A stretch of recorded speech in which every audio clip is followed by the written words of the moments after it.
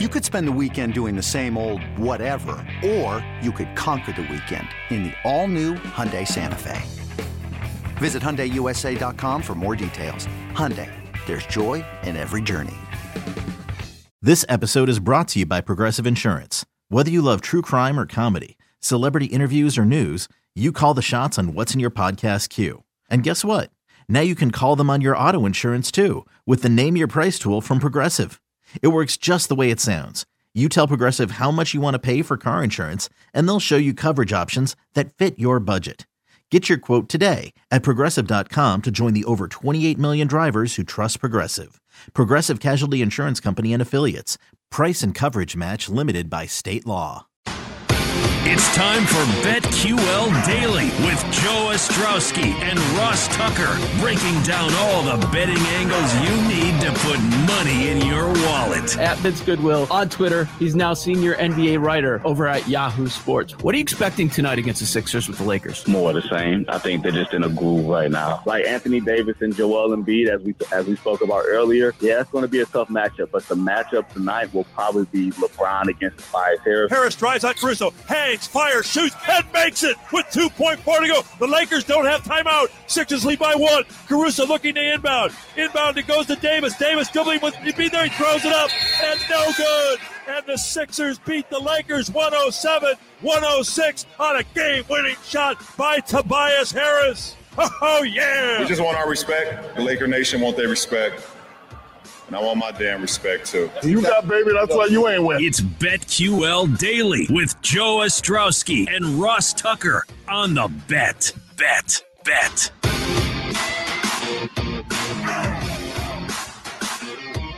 Yeah, big game last night. You heard the highlight right there. BetQL Daily on the Bet at BetQL Daily on Twitter here weekdays 10 a.m. to 1 p.m. Eastern, 8 to 11 a.m. Mountain. In Denver on 1430 The Bet, brand new station there. Very excited about our partnership. And let's take a dive into the NBA. Everything going on in the league, in the association. Ryan McDonough joins us at McD NBA. He's a former NBA executive turned host of the Radio.com NBA show. So make sure you are subscribed to that podcast, 2 episodes per week from Ryan. And Ryan, we've got to start with the action last night involving the Lakers and the Sixers. Anything that you're going to take away from in that specific spot? Good morning, guys. Always great to be on with you. The thing that stood out watching the game is I think this could very well be a finals preview. I mean, these are the top 2 teams. MVP candidates on both sides, LeBron for the Lakers and Joel Embiid for Philadelphia, who would be my pick if we had to vote today on the MVP. That's how good I think Embiid has been and how well Philly has played, especially when Embiid's in the lineup. The 76ers are now 13-2 on the year. So it was a terrific game. I love the play that Frank Vogel ran to get Anthony Davis a bucket going to the basket to give the Lakers the lead late in the game. And then Tobias Harris got a switch on Alex Caruso. He hit a big shot. So I was really impressed, guys. Those are 2 of the better teams in the league. And I wouldn't at all be surprised if we see those 2 teams again when the finals come around in July. Ryan, there's other things I want to ask you, but I'm a Sixers fan, so I'm not stopping this. I mean, Joe's going to have to be the one that changes the topic. I want you to just keep saying amazing things about the Sixers. I guess the question is, Ryan, what has changed? I mean, do we give Doc Rivers most of the credit? Is there something that Morey did that he gets it? I know you're on the executive side, but what's different when you watch this Sixers team from last year? Yeah, there are a lot of differences, Ross, starting with the personnel. I thought the fit last year was poor with Al Horford, who is a center playing alongside Joel Embiid, who is a center playing alongside Ben Simmons, who is not a good perimeter shooter. So bringing in the extra shooting, and you have to give Daryl Morey and to some extent Elton Brand credit for this as well, but bringing in more shooting with the moves they made, bringing in Seth Curry, bringing in Danny Green, those moves and sending out Al Horford really paid off.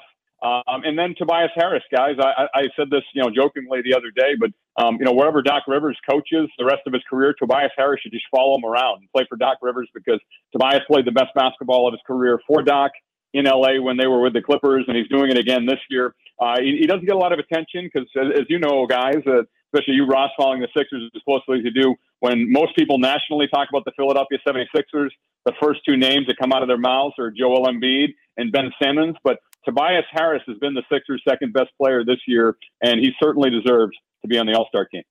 With Ryan McDonough, this is BetQL Daily on the Bet. You mentioned MVP and Embiid right now. And now these things I saw yesterday before last night's contest, but something that really shocked me. And I want people to talk about Jokic for them to say he's the leader because I have a 36-1 ticket on Jokic. But I saw Hoops Hype. They had their MVP rankings. They had Jokic 1, Embiid 2, LeBron 3.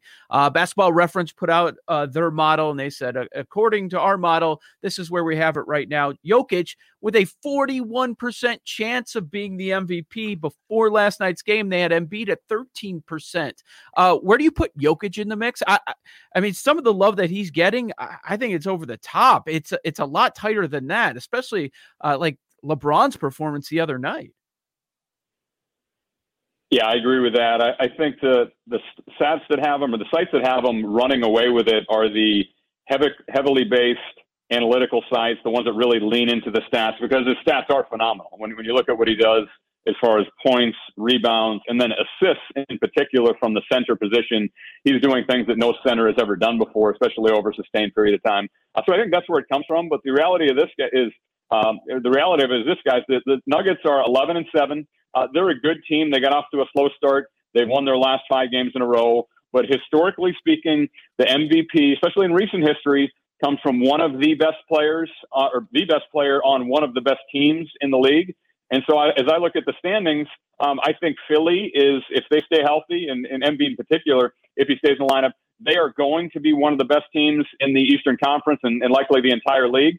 I think in the Western Conference, it's harder to say that. I don't think Denver's going to be one of the best teams in the Western Conference. In fact, it's going to take a lot of work for the Nuggets to stay in the top 4, which is where they are now, because you have the 2 LA teams and then Utah, who's playing better than any team in the league right now. So, I get the love for Jokic. He's been phenomenal. He's been great late in games. He leads the league in clutch points.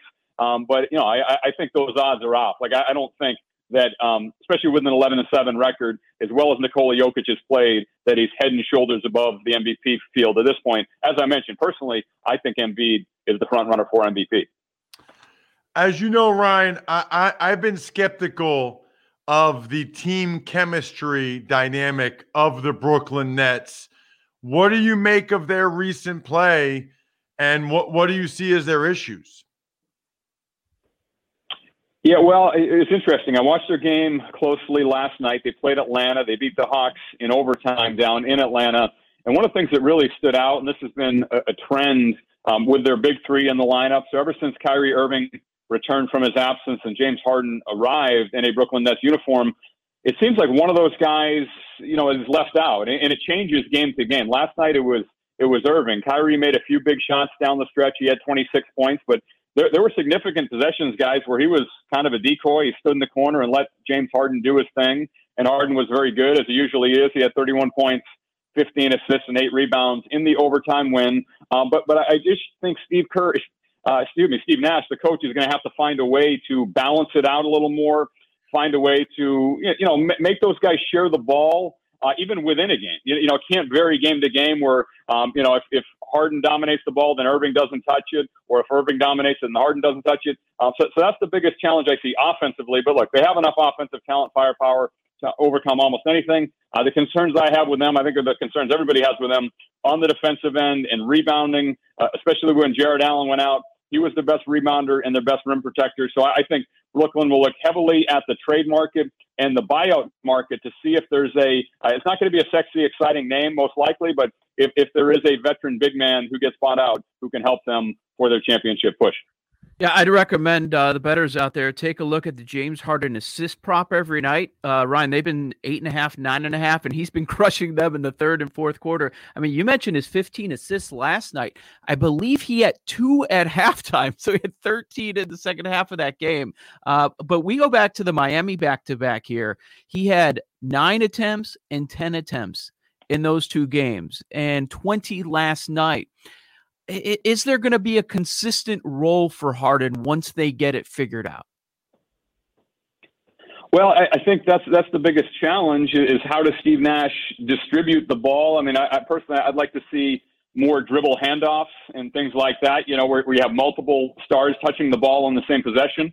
Right now, it seems, that either Kyrie or Harden, last night it was Harden, dribbles the ball up the court, initiates the offense. And then, as I mentioned, the other guy, last night it was Kyrie Irving, is stationed in the corner just kind of as a spot-up shooter, a decoy, or a secondary or sometimes even a tertiary option if it's, say, a pick and roll with Durant and Harden, and then Irving's the third guy. So I think within possessions, guys, Brooklyn needs to figure out a way to get the ball moving side to side, to have more guys touch it.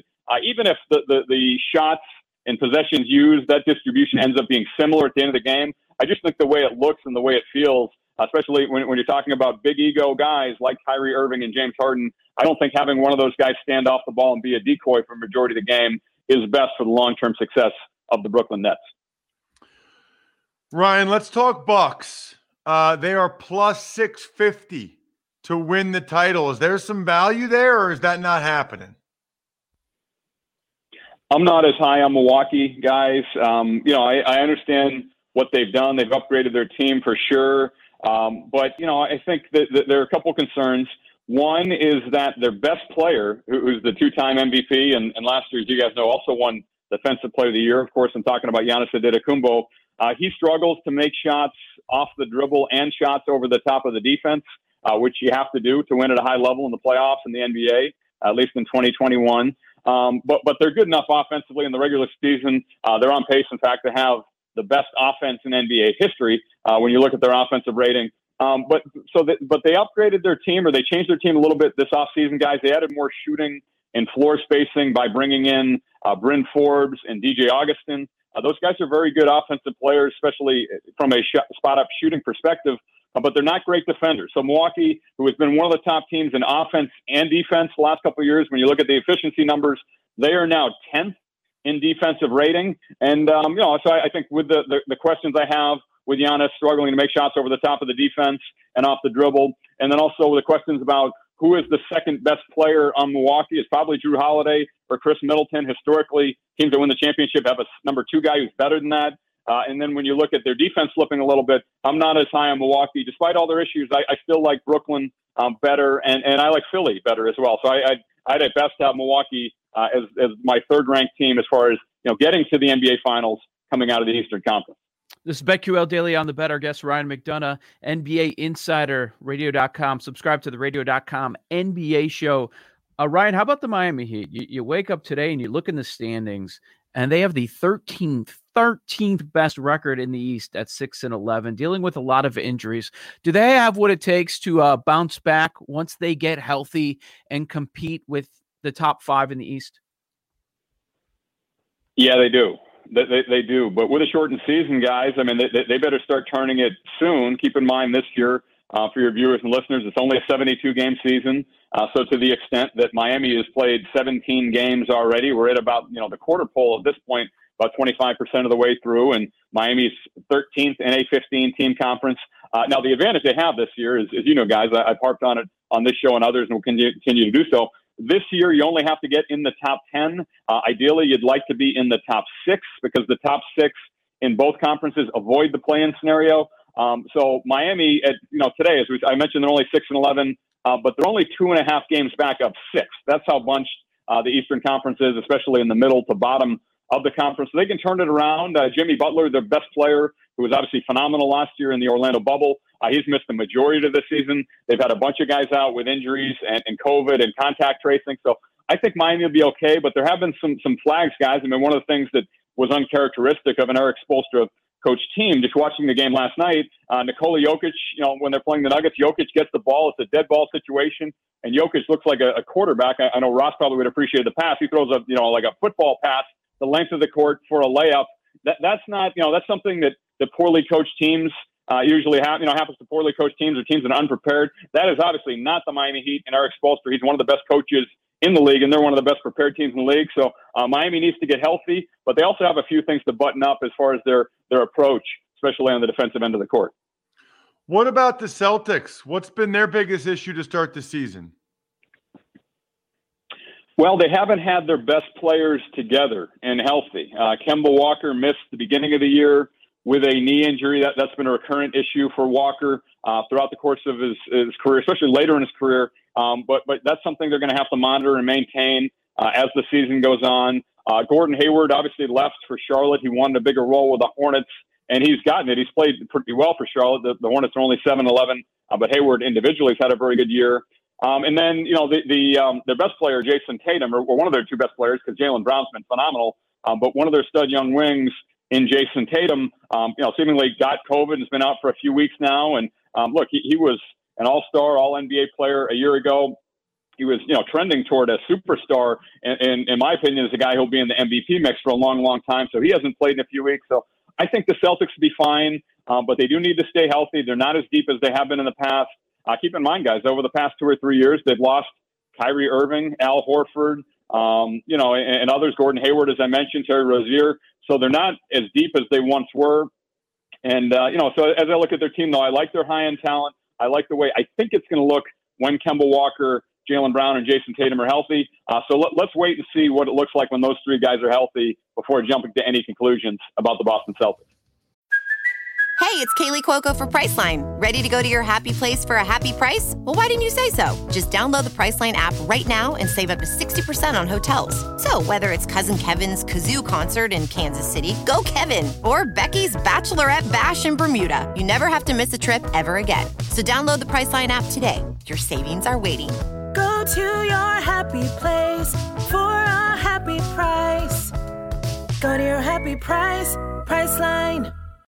This episode is brought to you by Shopify. Whether you're selling a little or a lot, Shopify helps you do your thing, however you cha-ching. From the launch your online shop stage, all the way to the we just hit 1 million orders stage. No matter what stage you're in, Shopify's there to help you grow. Sign up for a $1 per month trial period at shopify.com/special offer, all lowercase. That's shopify.com/special offer. Ryan, stay right there for us because we want to go over some teams in the Western Conference and take a look at the games going on tonight. There are 4 games in this NBA Thursday card. This is BetQL Daily on the Bet. Joe Ostrowski, Ross Tucker. Make sure you're following us on Twitter at BetQL Daily. More great NBA conversation with our guest, Ryan McDonough. Keep it locked into the Bet. It's BetQL Daily with Joe Ostrowski and Ross Tucker. Are there any other teams that are in the playoff picture that you expect to drop off, or some that are not in the playoff picture? They'll get it figured out and they will be up there. Maybe it's a top 5 seed. Yeah, just checking the title futures before I came on with you guys this morning. One team I like a lot from a betting perspective is the Utah Jazz. I think they're plus 2,500. That's 10th, I believe, in the league, in a 30-team league as far as title futures. I think they're a very good team. This is Shaq. I said tonight that you are one of my favorite players, but you don't have what it takes to get to the next level. I said it on purpose. I want you to hear it. What do you have to say about that? All right, that's it. That's it? All right, that's it. Okay, cool. I mean, I want you to hear it. I've been hearing that since my rookie year. I'm just going to get better and do what I do. Good. At the end of the day. Well, that's what I wanted you to hear you say. Yes, Love your game, brother. Keep it up. Appreciate it. It's BetQL Daily with Joe Ostrowski and Ross Tucker on the Bet. No other studio show, any other sport, any network is going to do that. BetQL tells you which side professional bettors are picking, provides real-time line movement and historical betting results. Get started today, BetQL.com. Also available on the Apple App Store and Google Play. Joe Ostrowski, Ross Tucker, BetQL Daily on the Bet at BetQL on Twitter. Make sure you are following us. Want to continue our conversation with Ryan McDonough at McDNBA. He hosts the radio.com NBA show. Make sure you are subscribed to the podcast. So Ryan, that was a bit ago. You're saying, hey, the Jazz are not getting enough respect here as a 10th favorite over on PointsBet at 25-1. Well, now they're the 7th favorite at 20-1. 12-point victory last night over the Mavs without Donovan Mitchell at 20-1. Are the Jazz getting enough respect yet? No, I don't think so. And I hope your listeners, listened to me last week when I gave them the odds. Like I hope they listened when I told them Kevin Durant was a good MVP pick at 12-1. And last I checked, I think he moved to 8-1. But no, guys, I think Utah is playing as well as any team in the league, and are better than any team in the league. And I think they are a clear championship contender. I mean, they have everything you'd look for on both sides of the ball. They're in the top 5 in offensive and defensive efficiency. Usually to win a championship, you have to be in the top 10 in both categories, and they're one of the 5 best teams in both offensively and defensively. They've now won 10 games in a row. And something I put on my Twitter the other day, guys, that actually I didn't fully realize just how good this guy had been until I did some research. But the runaway leader in the NBA to this point in plus minus is Mike Conley. Conley's, it's his second year in Utah. He struggled his first year after a long, successful career as a Memphis Grizzly. But this year, he's number 1 in the league by a wide margin. Number 2 and 3 are some pretty good players. LeBron James is second with the Lakers, and then Kawhi Leonard with the Clippers is third. But Mike Conley's been terrific, and the Jazz are rolling right now. Ryan, I'm curious, because this is your background, right? Do you think like a homegrown team like the Jazz or like the Nuggets, you think they can actually win it in today's NBA? Well, good question. I think those teams are a little bit of a blend, a little bit of a hybrid, Ross, some homegrown, but some imported. And that's, Mike Conley was drafted in the lottery by the Grizzlies, spent a decade, it should be 10 years plus in a Grizzlies uniform, and has played, terrifically well this year, as I mentioned, in a Jazz uniform. So I don't think you can do it all from homegrown talent, but yeah, you bring up a good point with those two teams. The best players on Utah, Donovan Mitchell and Rudy Gobert, and Gobert was phenomenal last night. I think he had 29 points and 20 rebounds and was dominant in their win against the Mavericks. And then Donovan Mitchell, who's been an all-star, one of the better young guards in the league. Those two guys stand out. And then you look at Denver's top two, Nikola Jokic, who, as we mentioned earlier, is an MVP candidate, and then Jamal Murray, who has a chance to be an all-star someday. So you can draft and develop guys, but you can't do it all through the draft. And that's why those teams have, strategically used trades and free agency, more the trade market than the free agent market to improve their teams. Because unfortunately, the reality of it in the NBA is if you have a basketball team in Denver or Salt Lake City, you're probably not a free agent destination. So you have to draft guys and trade for guys strategically. And Denver and Utah have done as well at that as any team in the league.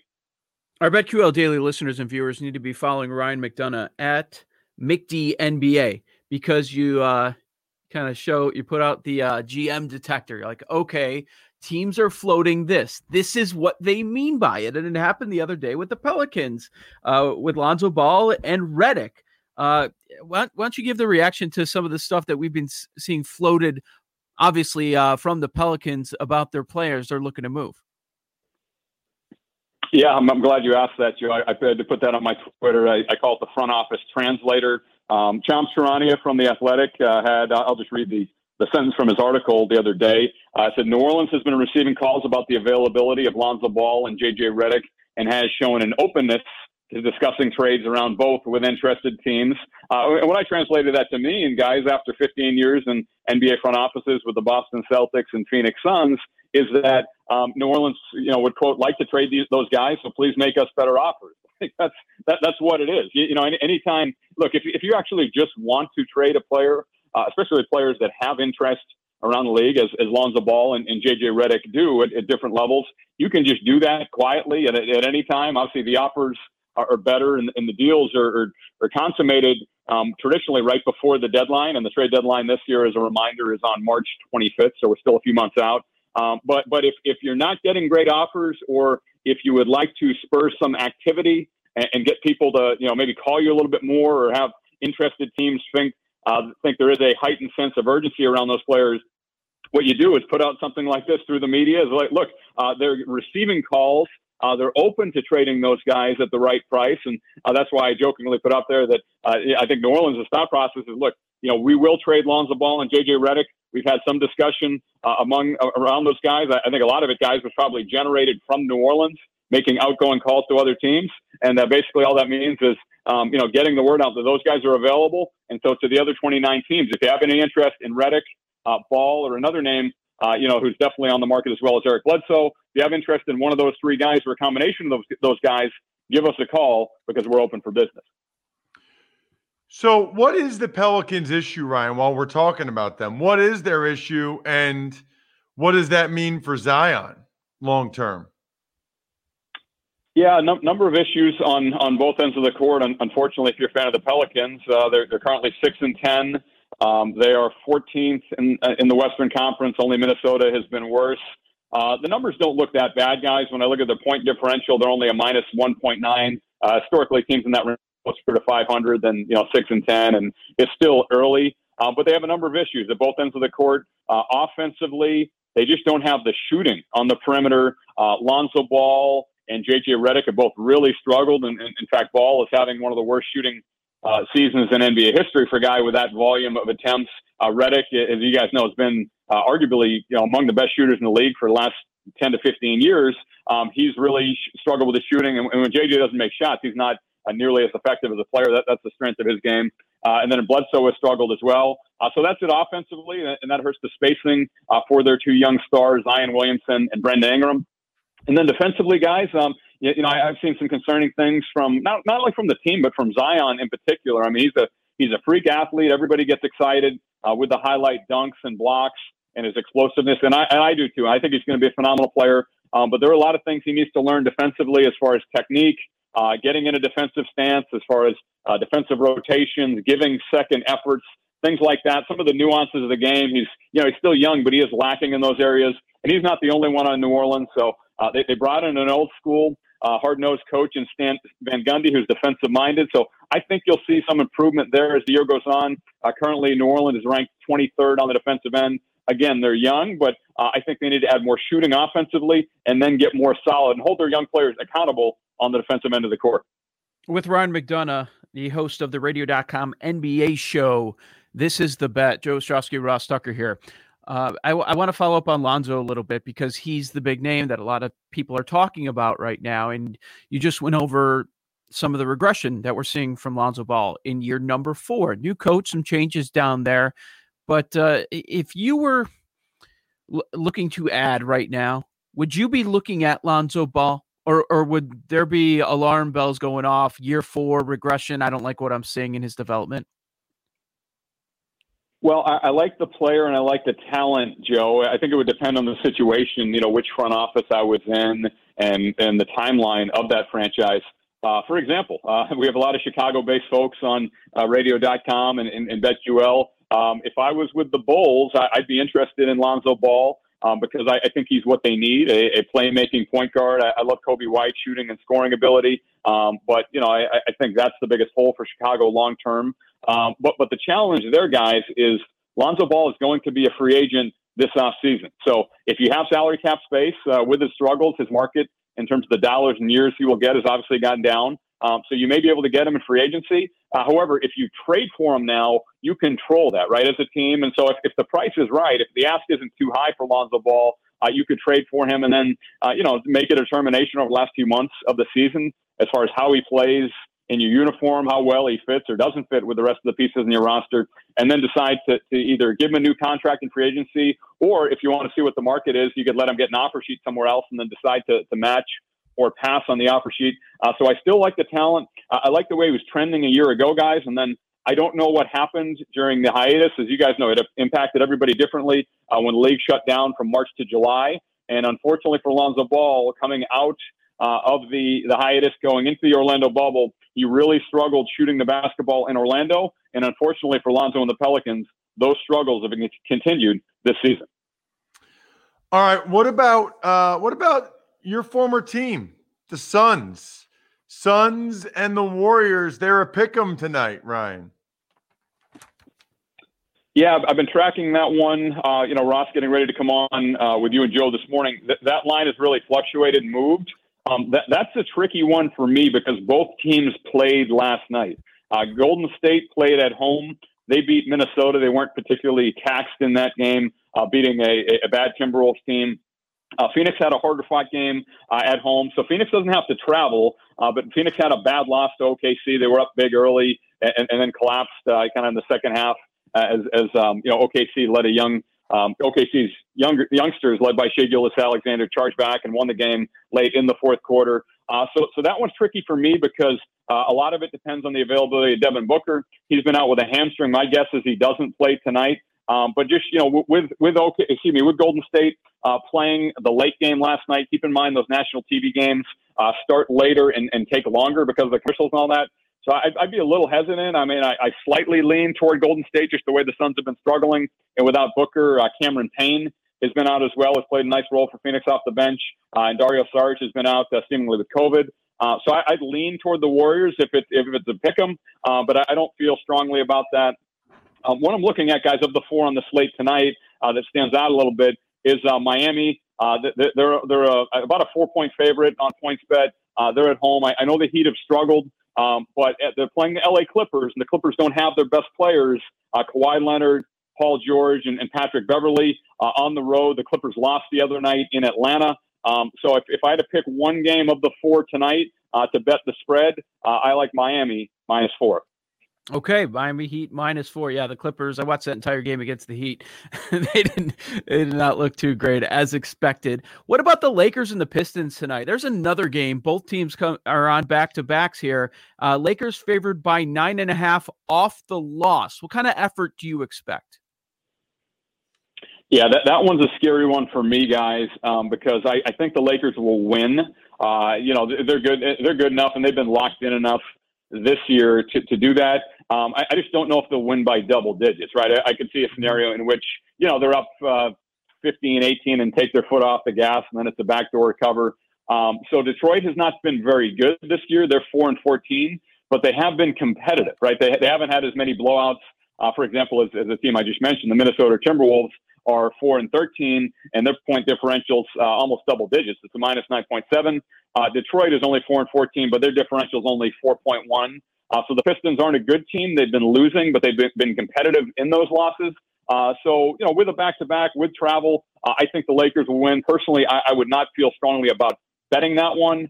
If I did, I take the Lakers, obviously, to win the game, but the Pistons to barely cover the 9.5-point spread.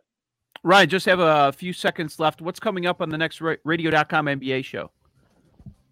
Yeah, actually, guys, we're recording one here at about half an hour. Be up later this afternoon. We have on Dave Pasch. You guys know Dave, one of the best play-by-players in the business. We'll talk NBA. He knows the NBA. He knows college. But we'll be NBA heavy today. He knows the top team. So we'll get into that, record it, again, about half an hour, and that'll be up a few hours from now. Ryan McDonough from at McDNBA. This is BetQL Daily on the Bet. It's BetQL Daily on the Bet. Download the BetQL app today to get the latest data and analytics to help you beat the sportsbooks.